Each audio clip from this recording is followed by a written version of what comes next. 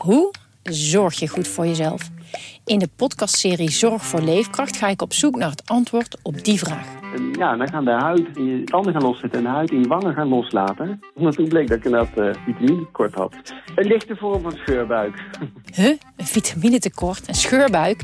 Wil jij weten hoe dit afloopt en wat je hiervan kan leren? Ga naar aflevering 13 van de podcastserie Zorg voor Leefkracht en luister.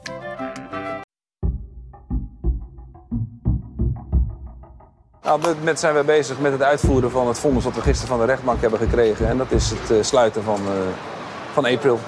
Nou, in totaal gaat het dus om 3 kroegen vandaag. Om Dante, Three Sisters, New York Steakhouse en April. Heineken heeft 2 miljoen euro te goed en de rechter heeft bepaald dat Kooistra persoonlijk aansprakelijk kan worden gesteld. Heineken wil zijn geld hoe dan ook terug, vertelt woordvoerder Hans Sjouke-Kopat. Het maakt ons niet uit wie er betaalt, of het Kooistra is of Plassania, is een andere BV van Kooistra, of meneer Kooistra zelf. Het is wel zo dat wij recht hebben op onze huurpenningen. Wij zijn ook niet blij met deze situatie. Het zijn mooie kroegen, het zijn mooie locaties, maar het is wel een professionele relatie die wij hebben met de heer Kooistra. En waarvan wij zeggen van ja, dan moet je je houden aan een contract. We gaan nu eerst de sloten wisselen.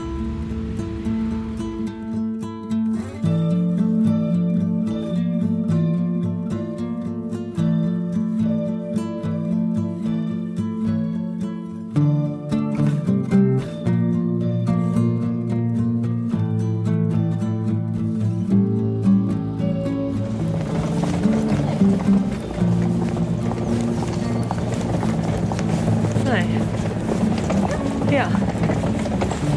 Oh ja.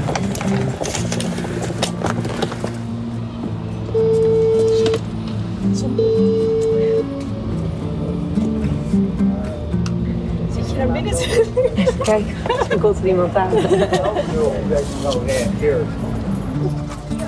Voor wie komen jullie? Meneer Hammerstein. Maar we willen nog even kijken. Nee, ik kan naar binnen bij zijn voordeur is open wel. Oh, oké. Dankjewel. Ja. Die deur kan. Hallo.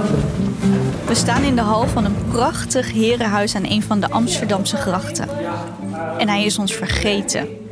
Ja. Dat is hem nog nooit overkomen. Maar sinds zijn pensioen is hij drukker dan ooit.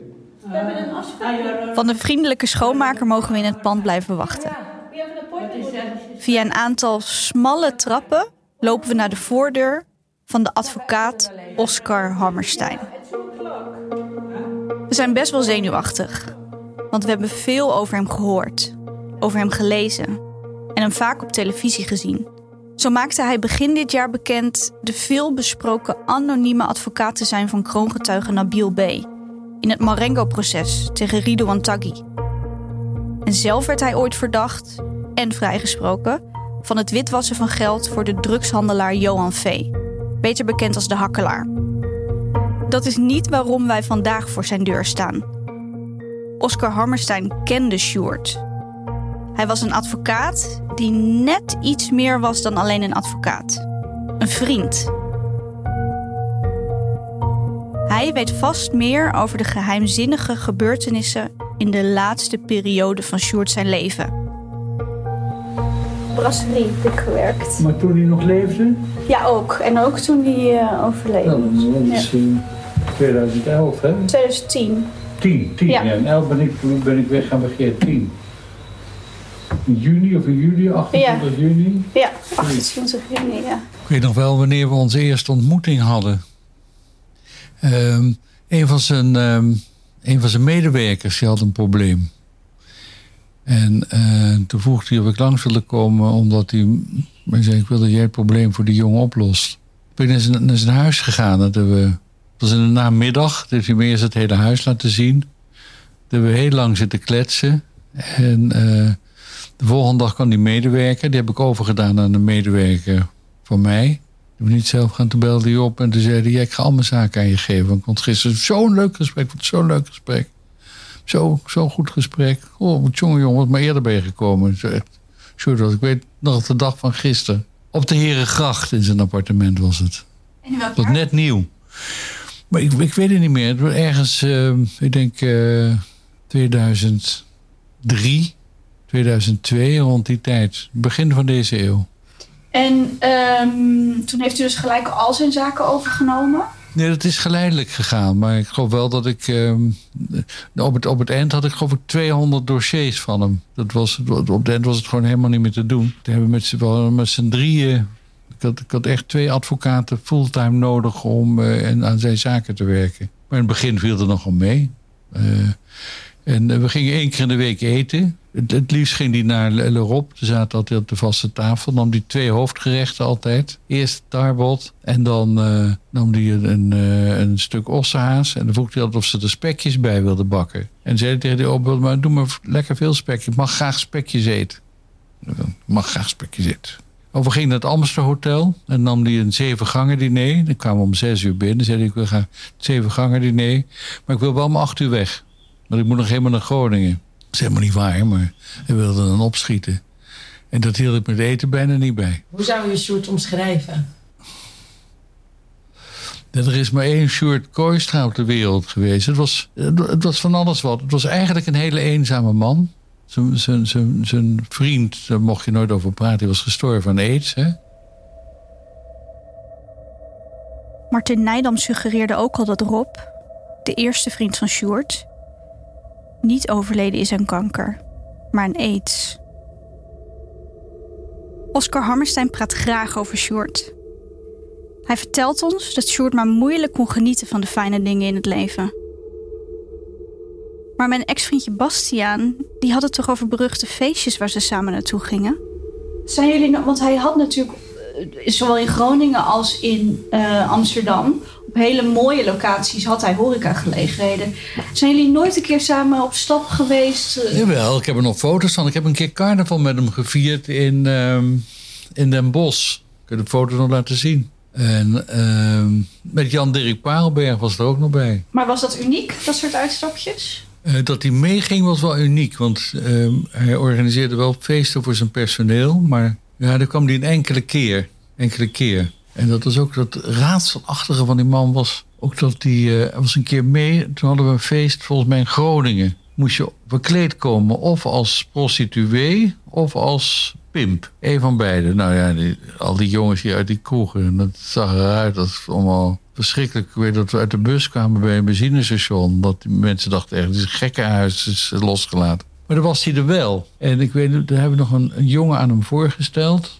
Hij zei dan, dat is een aardige jongen, er zit ook wel wat in. Nou, dan bleek hij er al 2 jaar verhouding mee aan. En in een uitzending van De Wereld Draait Door, ergens in 2010... dan begint Matthijs van Nieuwkerk met dat er 25 miljoen euro is gegaan naar zijn minnaar Ruben. Is dat iets wat dan wat waar is? Of hoe zit dat dan precies? Ja, dat is wel waar. Dat verhaal is waar. We wisten het niet. Niemand wist dat. En we kenden die jongen heel goed, want die stond gewoon in de skihut achter de bar. En die ging in het weekend met Sjoerd naar Keulen. En het bleek dat Sjoerd stapelverliefd op hem was. Maar die jongen die had een vriendje. En dat vriendje kennen we ook. Dus het is toch een hele merkwaardige verhouding geweest. En wij waren naar de hand echt... Oh, wat erg! Volgens Oscar hebben Sjoerd en Ruben 2 jaar lang een verhouding. Die zich voornamelijk afspeelt in Keulen. Miljoenen worden er overgemaakt naar Ruben en naar Rubens vriendje. En vertelde Oscar nou net dat Sjoerd op stap ging met Jan-Dirk Paalberg? Hij is een bekende vastgoedhandelaar, die je waarschijnlijk hiervan kent. Jan-Dirk Padelberg, tot 2004 succesvol zakenman met een geschat vermogen van rond de 300 miljoen euro. Na de moord op zijn voormalige zakenpartner Willem Enstra wordt Padelberg ineens verdachte. Hij zou de 17 miljoen euro die Holleder afperste van Enstra voor Holleder hebben witgewassen. Sjoerd begeeft zich in een kring van opmerkelijke mensen. Via Jan-Dirk Paalberg komt hij ook in aanraking met Leni Drent.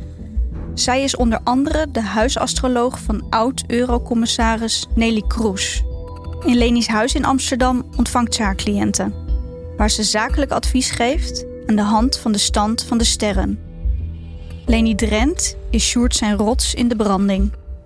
Er was veel bezwaarzegster.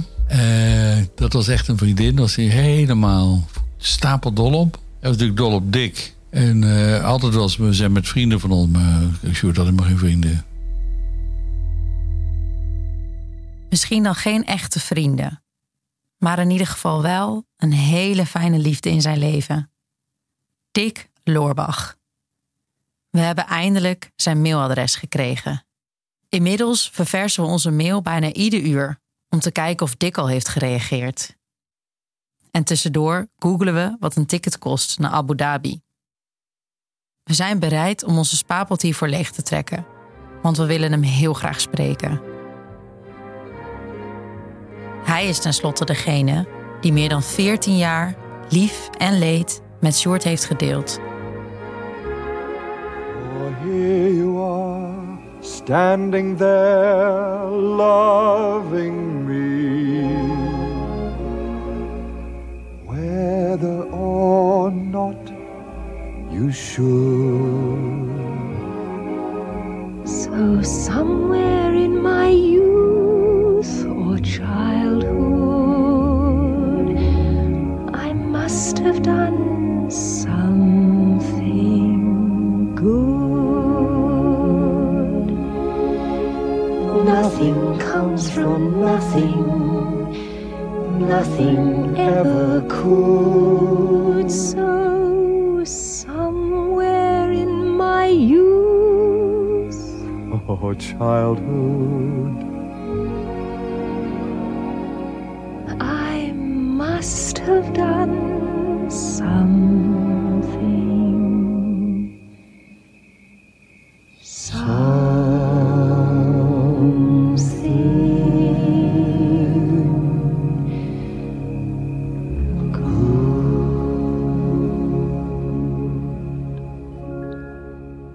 Naast zijn huwelijk met Dick heeft Sjoerd ook een zakelijk huwelijk met Heineke. En dat heeft zijn ups en downs, zoals hij ooit omschreef aan journalist Tom Kreling. Dit huwelijk wordt in 2009 bezegeld met een langdurig contract van 12 jaar. Heineke zou dus tot dit jaar ervan verzekerd zijn dat er in meer dan 30 kroegen van Sjoerd Heineke bier wordt gedronken. En hoe ziet dat contract tussen Sjoerd en Heineke er verder uit? Laten we de 3 gezusters in Groningen als voorbeeld nemen. Sjoerd is de eigenaar van de 3 gezusters.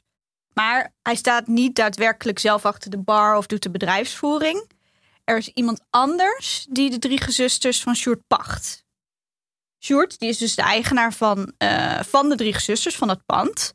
En hij krijgt hiervoor van de pachter een bepaald pachtbedrag. Dit pachtbedrag is onder andere voor de huur van het pand, voor de huur van de inventaris en voor het gebruik van de handelsnaam. Alles bij elkaar opgeteld is dat ongeveer 30% van de omzet die rechtstreeks naar Sjoerd gaat. In die 3 gezusters moet natuurlijk ook bier getapt worden. Een grote bierbrouwer als Heineke wil het liefst dat in elke kroeg alleen maar Heineke wordt gedronken. En al helemaal in de 3 gezusters. Maar die exclusiviteit, dat mag niet. In ons land is bij de wet geregeld dat een bierbrouwer niet het alleenrecht mag hebben in een kroeg. Tenzij de brouwerij de verhuurder is van die kroeg. En daarom bedachten Sjoerd en Heineke het volgende plan om Heineke verhuurder te maken. Normaal gesproken betaalt de pachter huur aan Sjoerd. Maar wat hadden ze nou bedacht? Heineke moest tussen Sjoerd en de pachter in zitten. Dus in plaats van rechtstreeks aan Sjoerd te betalen, betaalt de pachter de huur nu aan zijn nieuwe verhuurder, Heineke. Dus bij wijze van spreken op maandag betaalde de pachter zijn huur aan Heineke. En op dinsdag maakte Heineke het huurbedrag over aan Sjoerd als eigenaar. Ja, en hiermee is de cirkel rond en is Heineke officieel de verhuurder geworden. Op een gegeven moment, ergens in 2009, ging dat ook mis, toch, met Heineke? Ja, dus op een gegeven moment is het misgegaan, ja. Geld ging niet over de tafel. Niemand merkte dat. En Heineke interesseerde dus ook nooit wat voor huur ze moesten betalen. En dat ontdekte Sjoerd. En, dus dan zei Heineke, we willen graag Luxemburg op Spui van je huren. Wat is de huur daarvan? En dan zei ik, zal eens even opzoeken. En dan verzond hij gewoon een bedrag van €480.000. Nou, dat werd dan een huurcontract gezet. En zei hij, begrijp je die mensen? Die juridische dienst die zat ergens in Limburg. En daar reed hij dan af en toe wel naartoe. Maar hij zei, er zitten natuurlijk achterlijke mensen. En hij riep maar wat door de telefoon. Over de uur. Even opzoeken. Ja, even kijken. Moet je het op een dubbeltje zeker weten? En dan verzond hij het gewoon.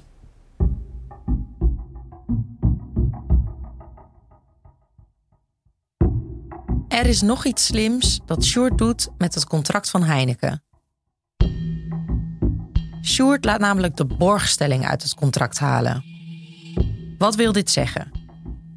In de eerste afspraak had Sjoerd het volgende beloofd. Mocht de pachter failliet gaan en geen huur meer kunnen betalen aan Heineken, dan staat Sjoerd garant voor de pachter. Maar verrassend genoeg verdwijnt deze borgstelling in de nieuwe afspraak. Sjoerd hoeft dus niet langer voor de kosten op te draaien als een pachter failliet gaat. Heineken kan dus fluiten naar zijn geld als een pachter het niet kan betalen. Maar op den duur heeft hij die borgstelling eruit weten te krijgen in het contract. Hij heeft die borgstelling eruit gekregen, ja. En dat wist Heineken dat gebeurde? Ja. Want hij zit tegen Heineken in het Europese mededingingsrecht. Die brouwerijen die waren vroeger vrij om contracten te sluiten. Maar naar de hand waren ze zo vrij niet meer.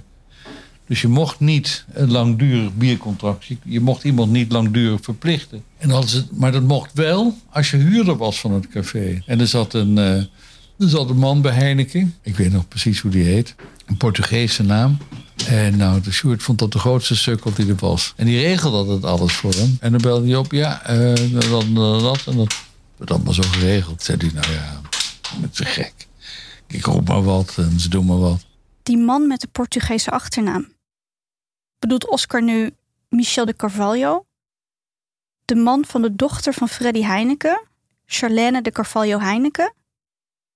Zouden ze zo hoog in de organisatie met Sjoerd bezig zijn geweest? Die contracten deugden niet. Was Heineken natuurlijk ontzettend dom geweest. Een grote onderneming. Ja, contracten aan en die controleren niet eens de huurprijzen. En die hadden dus hele grote verplichtingen. En toen het moeilijk ging, is Sjoerd daar misbruik van gemaakt. Want die wist precies wat niet klopte. Als je op het Spui een kroeg huurt voor €86.000 per jaar... en je vraagt aan Heineken €486.000...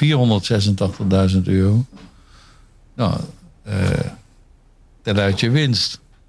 Heineken kwam er dus achter dat ze allemaal fancy prijzen hadden op de mouw gespeld hadden gekregen. Want zo was het eigenlijk. En die zijn toen hun vorderingen bij hem gaan innen. Of die hebben begonnen mensen kroegen te sluiten en mensen eruit te zetten. Want die pachters betaalden niet meer.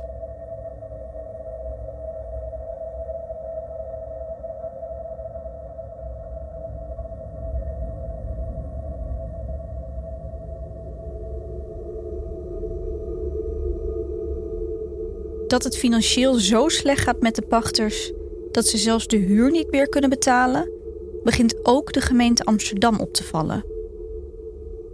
Te vaak gaan pachters onder Sjoerd zijn vleugels failliet.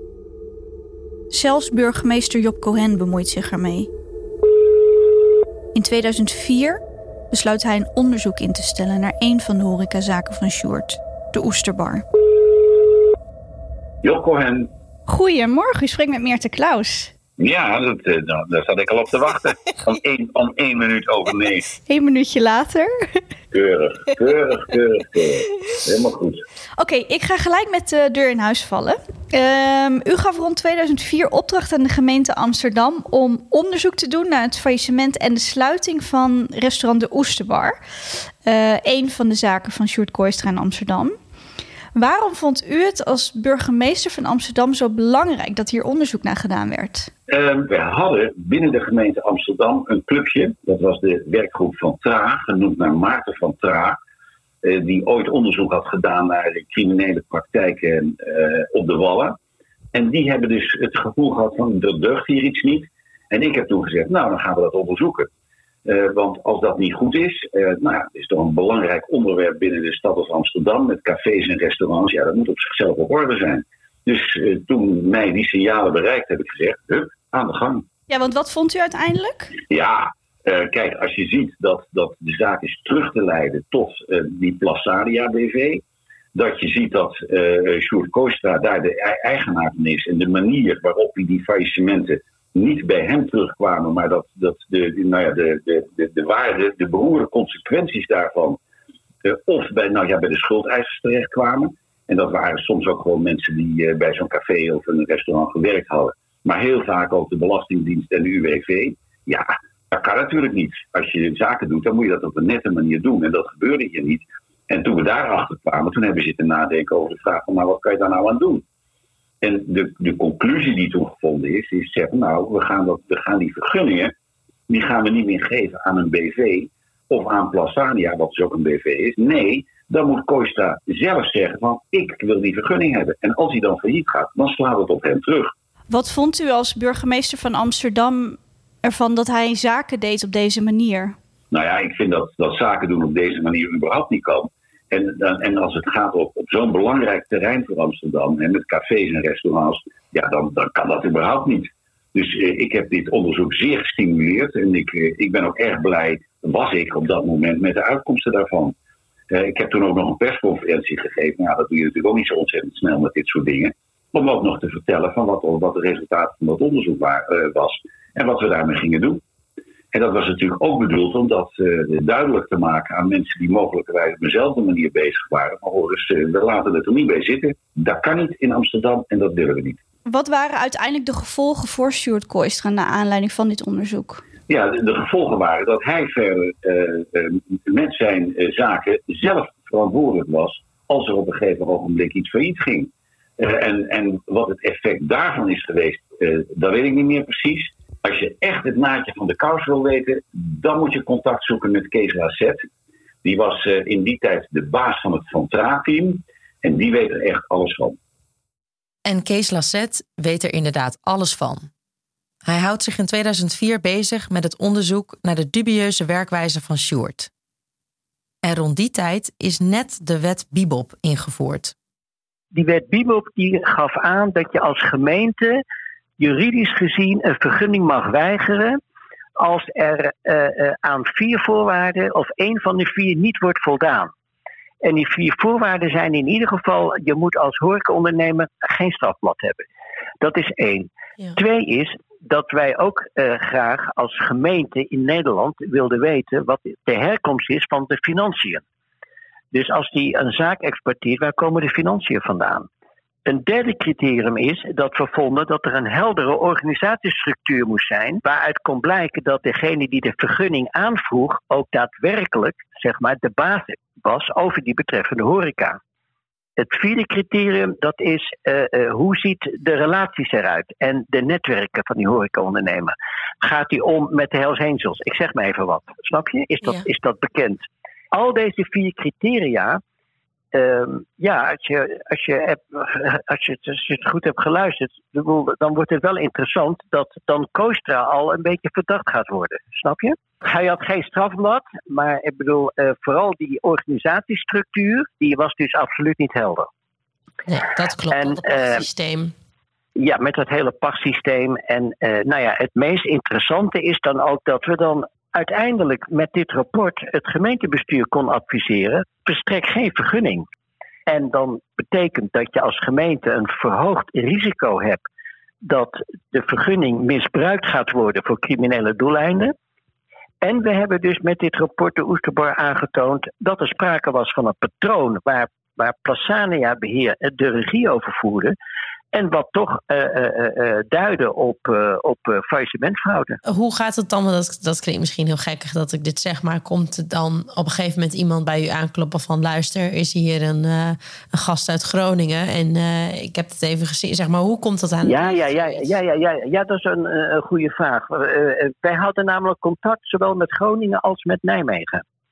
Ja. Namelijk via de curatoren. En weet je, Geesje, maar ik dan eigenlijk nu nog, dat zei ik nog tegen Job toen hij mij belde. En dat kon hij zich ook nog herinneren. Ik had er een hele grote kater van dit rapport. Omdat dit rapport is, gewoon wel in de la verdwenen van justitie. Maar echt een strafrechtelijke vervolging had echt gekund als ze de know-how hadden bij justitie van het functioneel pakket. Maar dat was ook net opgericht. Dat was nog heel nieuw. Dat stond in de stijgers. En dan kwamen wij met een heel ingewikkeld ambtelijk bestuurlijk rapport.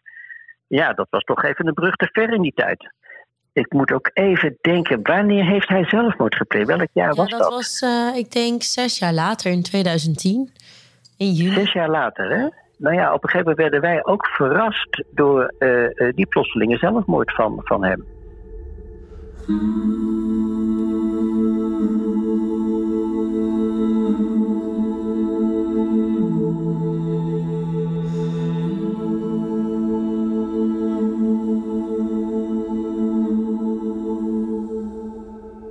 Maar off the record hebben ook al mensen tegen ons gezegd dat hij misschien is afgeperst. Of dat zou...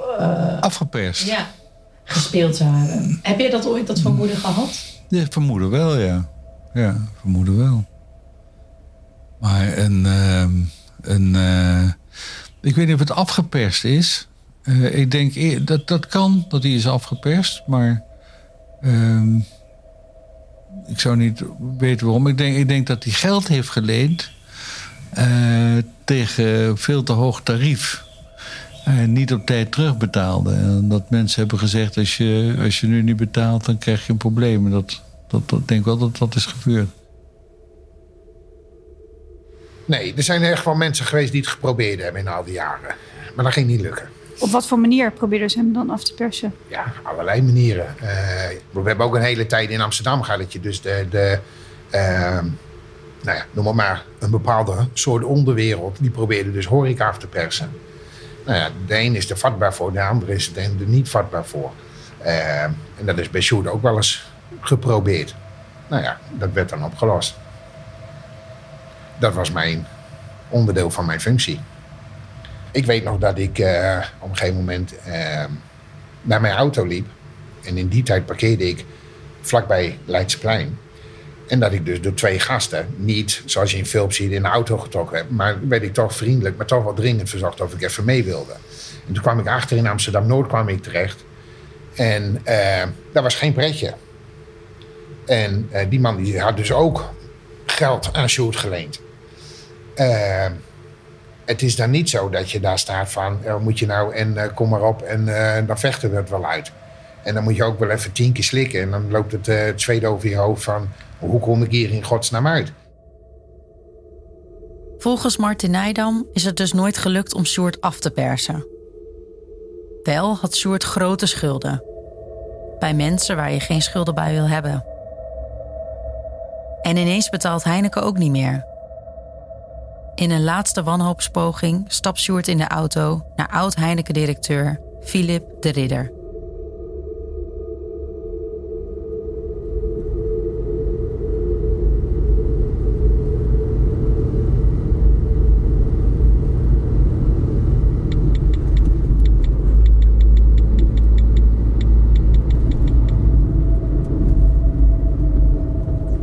Sjoerd, we zijn bijna bij zijn huis.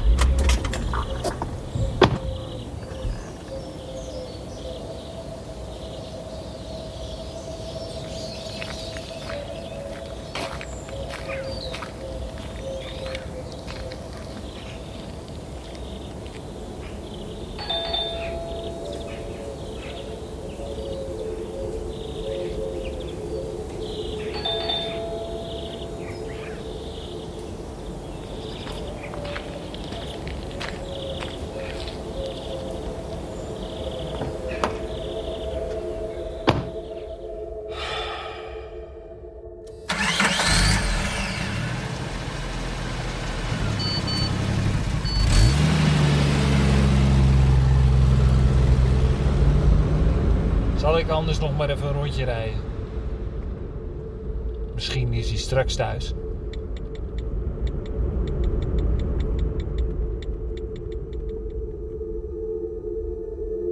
Heineken-directeur Philip de Ridder wil niet meer praten. Het conflict bereikt zijn hoogtepunt. Sjoerd zijn pachters gaan om de haverklap failliet. Hierdoor kunnen ze de huur niet meer betalen aan Heineken. Sjoerd staat niet langer garant. En de schuld loopt op. Met miljoenen. Maar Sjoerd vindt dat hij gelijk heeft. Hij houdt zich gewoon aan het contract. Het staat zwart op wit. Hij hoeft niet te betalen. Als er iemand nog geld zou moeten krijgen, dan is hij het. Maar er is een verschil tussen gelijk hebben en gelijk krijgen.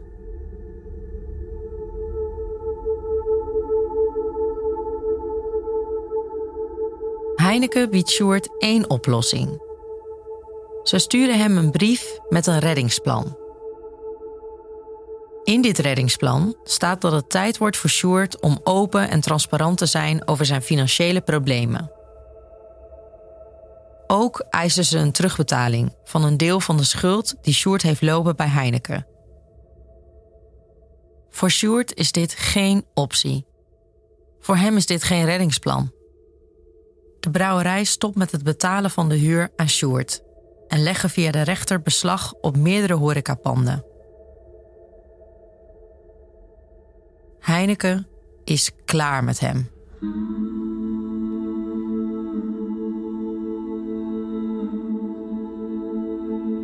Maar was het op te lossen of was dit gewoon niet op te lossen? Nee, ik denk dat achteraf... het was op te lossen geweest als we aan tafel waren gaan zitten. En we hadden gezegd, luister, we beginnen hier even opnieuw. Want we zijn nu in een crisis.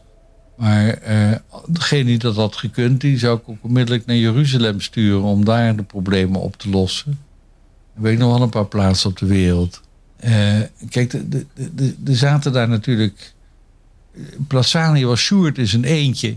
En Heineken is natuurlijk een heel machtig apparaat, hè?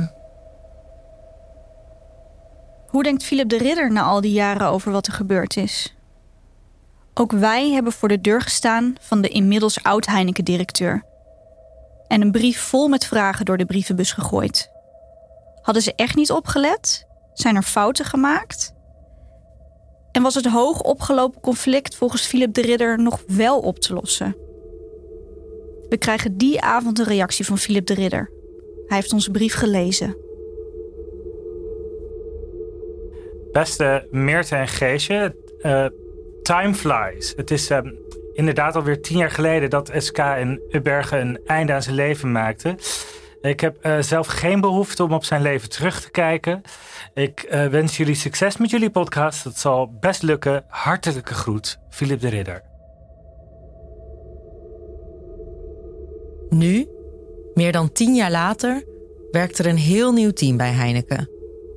Ze willen ons niet te woord staan in deze podcast. Ze willen alleen per mail terugblikken op het conflict met Sjoerd en hun rol daarin. Ze geven aan dat ze destijds zijn geschrokken en misschien te goed van vertrouwen zijn geweest. Dat ze inmiddels 10 jaar later wel dingen anders zijn gaan doen. Maar dat ondernemerschap in combinatie met wederzijds vertrouwen een belangrijk uitgangspunt zal blijven. Tot slot willen ze ons vooral laten weten dat de focus bij Heineken nu ligt op hun bieren en merken. Zodat zoveel mogelijk mensen kunnen genieten van de mooie bieren bij de prachtige horecazaken die ons land te bieden heeft.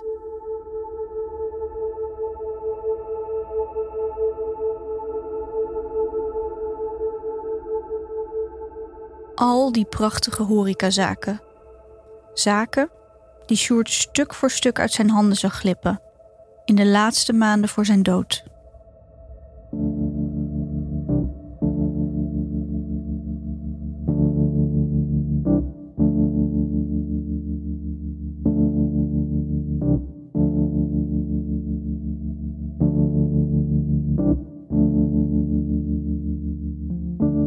Had ik nooit achter hem gezocht. Nee. Dat hij zijn hele bedrijf en zijn hebben en houden en alles eigenlijk op het spel zette en baseerde op uitspraken van een oude dame die ergens met een of andere computer dingen invulde en daar kwamen dan gegevens uit. En dan was, weet ik veel wat, allemaal van die lulverhalen van Mercurius, die stond dan daar. Dus dan was het een goed moment om met Heineken te gaan praten.